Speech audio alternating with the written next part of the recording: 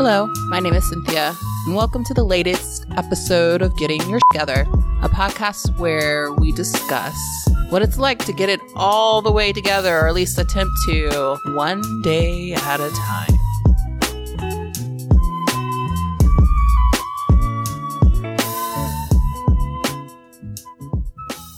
Hey y'all, this is Cynthia, and welcome to the latest episode of Getting Your Together.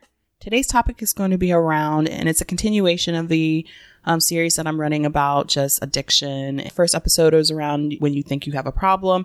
The second episode, I tackled where to get help. And then this one is more about letting go of guilt, shame. I think this is key. And just bear in mind that just because I'm doing these episodes in a particular order, they may show up or be relevant to you at different aspects of your struggle as you're working through things. Or if you're here because of a friend or a loved one, you know, this is not a linear path. Everybody hits certain things at a certain time. Some things will be bigger than others. This is not a one size fits all mentality. So please, you know, be kind to yourself or be kind to them as you're helping. But being kind if you're dealing with someone else is not enabling, and that's a whole other thing. We probably will touch on that in later episodes. But in the meantime, let's talk about letting go of guilt and shame. I think that guilt and shame are probably two biggest factors of a lot of destructive behavior in people. I think not being able to identify that you are embodying guilt or shame, or that is what's causing you to feel the way that you do, is huge. I don't think we're, as a society and most families, I think the dynamics, especially if you didn't come from a really healthy, attached family, guilt and shame were probably things that you learned early. And then not being able to figure out how to rectify those things in your head, probably. And then you felt like you just had to push it down and escape from it. And that type of stuff is what kind of leads a lot of people to alternative resources to kind of alter their mind and escape their reality, escape what's in their head, escape what they're thinking about themselves. And guilt and shame is usually a huge part of that. I had a lot of guilt and shame growing up, and I think I've had that at a very young age. I've been thinking about when did the first time I realized I was guilty or felt shame about something. I truly cannot remember. It's been going on for a hot minute. I think a lot of my stuff is when my family moved back to the United States. My dad was in the military. We lived in Germany for 5 years. When we came back to the States, and then I realized just how different I was. My parents wanted me and my brother to get a really good education. So we were in a suburban part of Maryland. We went to mostly white schools. We were a handful of Black people that went. But even within that, we were different. You know, we were at least for me, was of course too Black for the white kids, and I was too white seeming for the Black kids. And I was just kind of okay. I never felt like I fit in anywhere. I had friends and I was social and things like that, but I never felt like anyone got me. It was more of well, you dress differently, you talk differently. Why do you know about this on the other side of the world? That's weird. I didn't fit at home. I would come home and, my brother is more of the social, outgoing, funny person. And there's me. I have a weird sense of humor. I can't tell a joke to save my life. Punchlines are not my friend. Even though I write sketch comedy and I'm somewhat good at it. It's weird. I asked too many questions. I was too inquisitive. So I've always started feeling there's something wrong with my personality. So a level of guilt and shame started to come out from there, and I didn't know what to do with it. So I just held it, and you feel uncomfortable and you feel I don't want to feel this way. So how do I get rid of it? How do I fit in? Even though that's not what I really wanted to do, but it's in order to just toe the line, not be on someone's radar. How do I do this? And I know I talked about this in my intro, that a lot of my issues, when it came to schools, I went to school with a whole bunch of white girls, and my body, I couldn't change my skin tone, but it's my body was not, I'm not thin, real thin. I never was. Even at my thinnest, I was not a stick. I love that about me now. But when you're, in 5th, 6th grade, you don't celebrate that type of thing. So I was well, maybe I can change my body. So that's when I started doing diet pills and the binging and the crazy dieting. I went one summer and I just ate like white bread and like granola bars, and I dropped a crazy amount of weight. There's a lot of that. And a lot of that was tied to guilt and shame because I wasn't comfortable with my body or who I was. So I was like, let me try to fit in the best way that I can. And I thought this would be the best way. It wasn't, of course. And it kind of just always kind of played out. A lot of my guilt and shame has to do with this, with me. Let me just figure out the best way to fit in so I can be left alone and not just be singled out. And that is something that I kind of carried with me through the course of my life. Yeah, I let a lot of that stuff in high school, middle school, high school go. So my goal was to get out of that town as fast as possible. Like I graduated in December from college, and then I left to go move to Atlanta in January, maybe like the first or second week of January. Like I was like, I got to go. And I go back to visit my dad, but outside of that, I don't really go back home. The guilt and shame still comes with you. You know, you can't just move it. You can't just run from it. I thought I could moving to another place, moving to another city, I could outrun this, but you really can't because it's part of you. You have to address this side of you. You're going to continually just pick up other things that are just going to set you back, but you're thinking that it's helping you because it takes your mind out of you enough. You can kind of dissociate. You can kind of project. You can kind of just alter your mind. Just be like, I don't want to be here. I feel so uncomfortable in the body that I have and the person that I am that I'd rather just not be present. And that was a course for a lot of my life. I was in a relationship that I didn't really want to be in anymore. I would be like, oh, I'm just going to drink over it or drink through it. I've drank through relationships. Like we were just drinking partners at the end of the day, really, because I didn't really want to say like, I don't want to be with you anymore. You're kind of a horrible person for me. I would just be like, well, I'm fine with them when I'm drunk. That's also tied to my guilt and shame. Guilt and the fact that I didn't want to say that to somebody. And then who am I to say that to somebody? So I would tolerate destructive and bad behavior. And I'm not saying that I was perfect because I wasn't. I drank over. I'm just going to try to jump into my drinking, but I drank over things that I did to people knowing that I shouldn't because there was a level of guilt and shame. Like I would never just say, I fucked up. I made a mistake. I didn't know. I would always be like, how could I do that? Why am I such a horrible person? How can anyone love me? Kill me now, but not really. Don't really kill me because I don't want to die.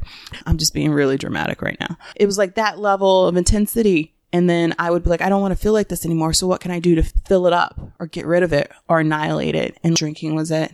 I tried other types of drugs and like weed and other things. Nothing really kind of took me out of my head enough like alcohol did. And then also eradicated a lot of my anxieties and insecurities because I was like, oh, I'm the life of the party. I can tell the joke. I can laugh at this stupid that I wouldn't care about because I can kind of be in with the crowd, even though you're not really in the crowd because you're not really there. A lot of this is like, this is the only way I thought I could survive and live life. This was life. This is the best that I could do. So I just kind of I was dealt these cards. I just kind of had to handle them the best way that I could. When I decided to get sober this year in January, or committed to getting sober, I had to really learn how to let go of the guilt and shame. And I think this is something I'm still working through. I still have these old habits, these old thoughts and patterns that will crop up in my head. I talk about a lot of this in therapy. Just like being able to see like these old patterns that come up from like my childhood or a traumatic experience or relationship that I had and how it still like reverberates through what I'm currently going through. Because until you really handle and address the past, you're still going to play it out. I came from that thought that like, nah, you're more self-aware than that. Truth be told, you're not. You can be the most self-aware person, but if you still have shit in your closet, you're not going to be able to catch everything. And sometimes you're just in the moment and you just react. Why the fuck did I react that way? And you're like, oh, when I was younger, my mom didn't talk to me for a year when I came out. No wonder I have like these issues when so-and-so or somebody does that. I had to learn to address that and be like, that stuff wasn't my fault. Sometimes you have to let go of just like how you feel about another person. Like there's a lot of stuff with me and my mom. My mom passed away when I was 23, so I can't really address this stuff with her. I've had to really learn how to be like, I was a child.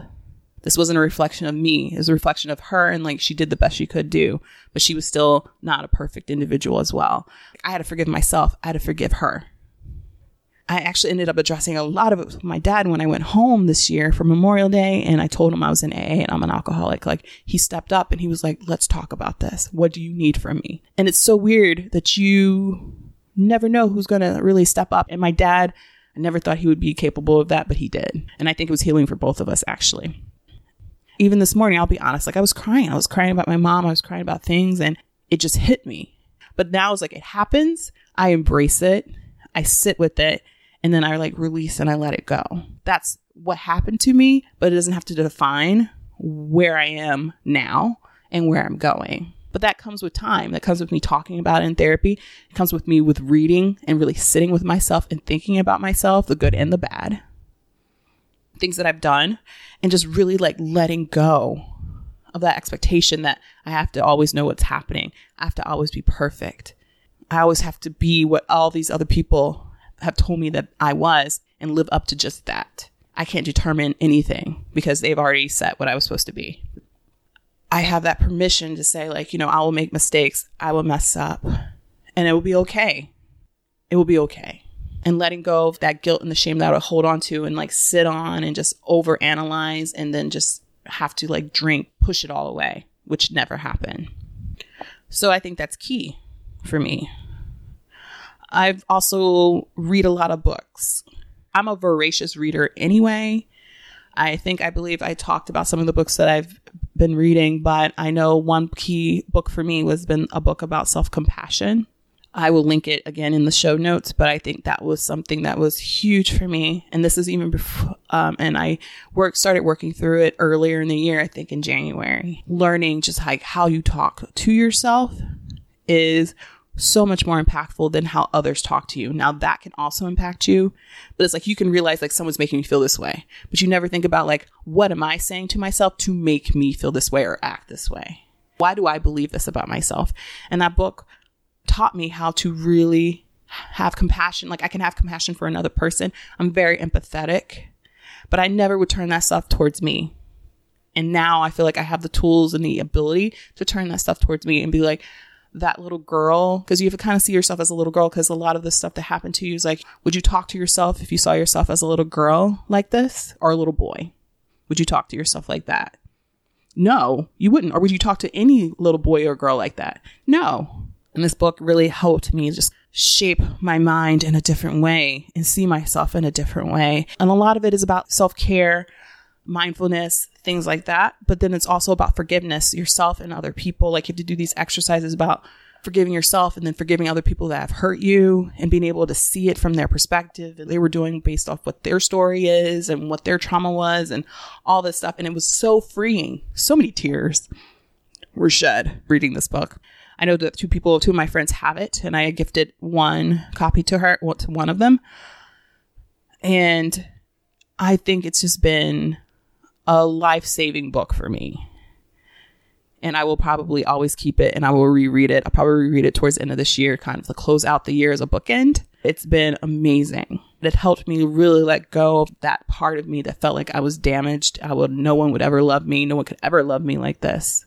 Because that's not true. There's so many good, positive aspects to everyone, but we want to latch onto what's negative and hold on to it because either we were led to believe that's what we really think about ourselves, and we never want to see outside of that. And you can, but you just have to learn. And I feel like a lot of family dynamics, maybe you just don't have that ability to find that or define that or learn that skill. There's help out there for you, and therapy is great. But sometimes you can get a lot of that insight outside of therapy. I think the self-compassion book is amazing, and it's not that expensive. You can get it off of Amazon. I will definitely link it. Even if you don't think it's your thing, give it a try. I think she even has videos on YouTube and things like that. If you don't invest in yourself, who will? And learn to take care of yourself and let go of that part of you that feels like you are so fucked up and damaged that you can't come back from this. And I think once you're getting sober, or when you commit to getting sober, you have to learn how to let go of all that stuff, because then it's just going to be a cycle that will keep going and going and going. And then you'll be back at the bottle, back at the needle, back with the spoon, with the dollar rolled up dollar bill, whatever it is that you're doing. You did not address the underlying problem, the issues that you have with you.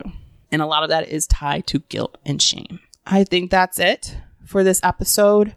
Guilt and shame will probably come up again as I am recording because it's a huge thing and it's not something that can really be addressed in one episode. But within the context of this series, I just want to talk about it because it is really helpful and key to remaining sober, thinking that you should get sober, realizing that this is part of the puzzle and part of it. And that's something that you're going to have to address. Like you can't just sidestep and be like, I'm just going to put this up on the shelf. I'll bring it down once every 6 months or so, and then I'll put it back. Like, no, this is with you. And even when you feel like you've gotten through it, something's going to come back and it's going to be like, I have never seen this part of it before. I don't know how to react to this, but you will be able to get through it. You have that trust and faith in yourself. You'll be able to get through it clean. And even if something happens, you'll be able to pick yourself back up. It's all about being kind to yourself. This is what this whole journey is about. This is what life should be about. And these are things that can help you have that. With that being said, thank you for listening. If you ever have any comments or questions, feel free to always reach out to me via Instagram, DM me, email me. I will always respond. Until next time, have a great day.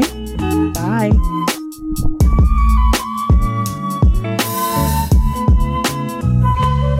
When God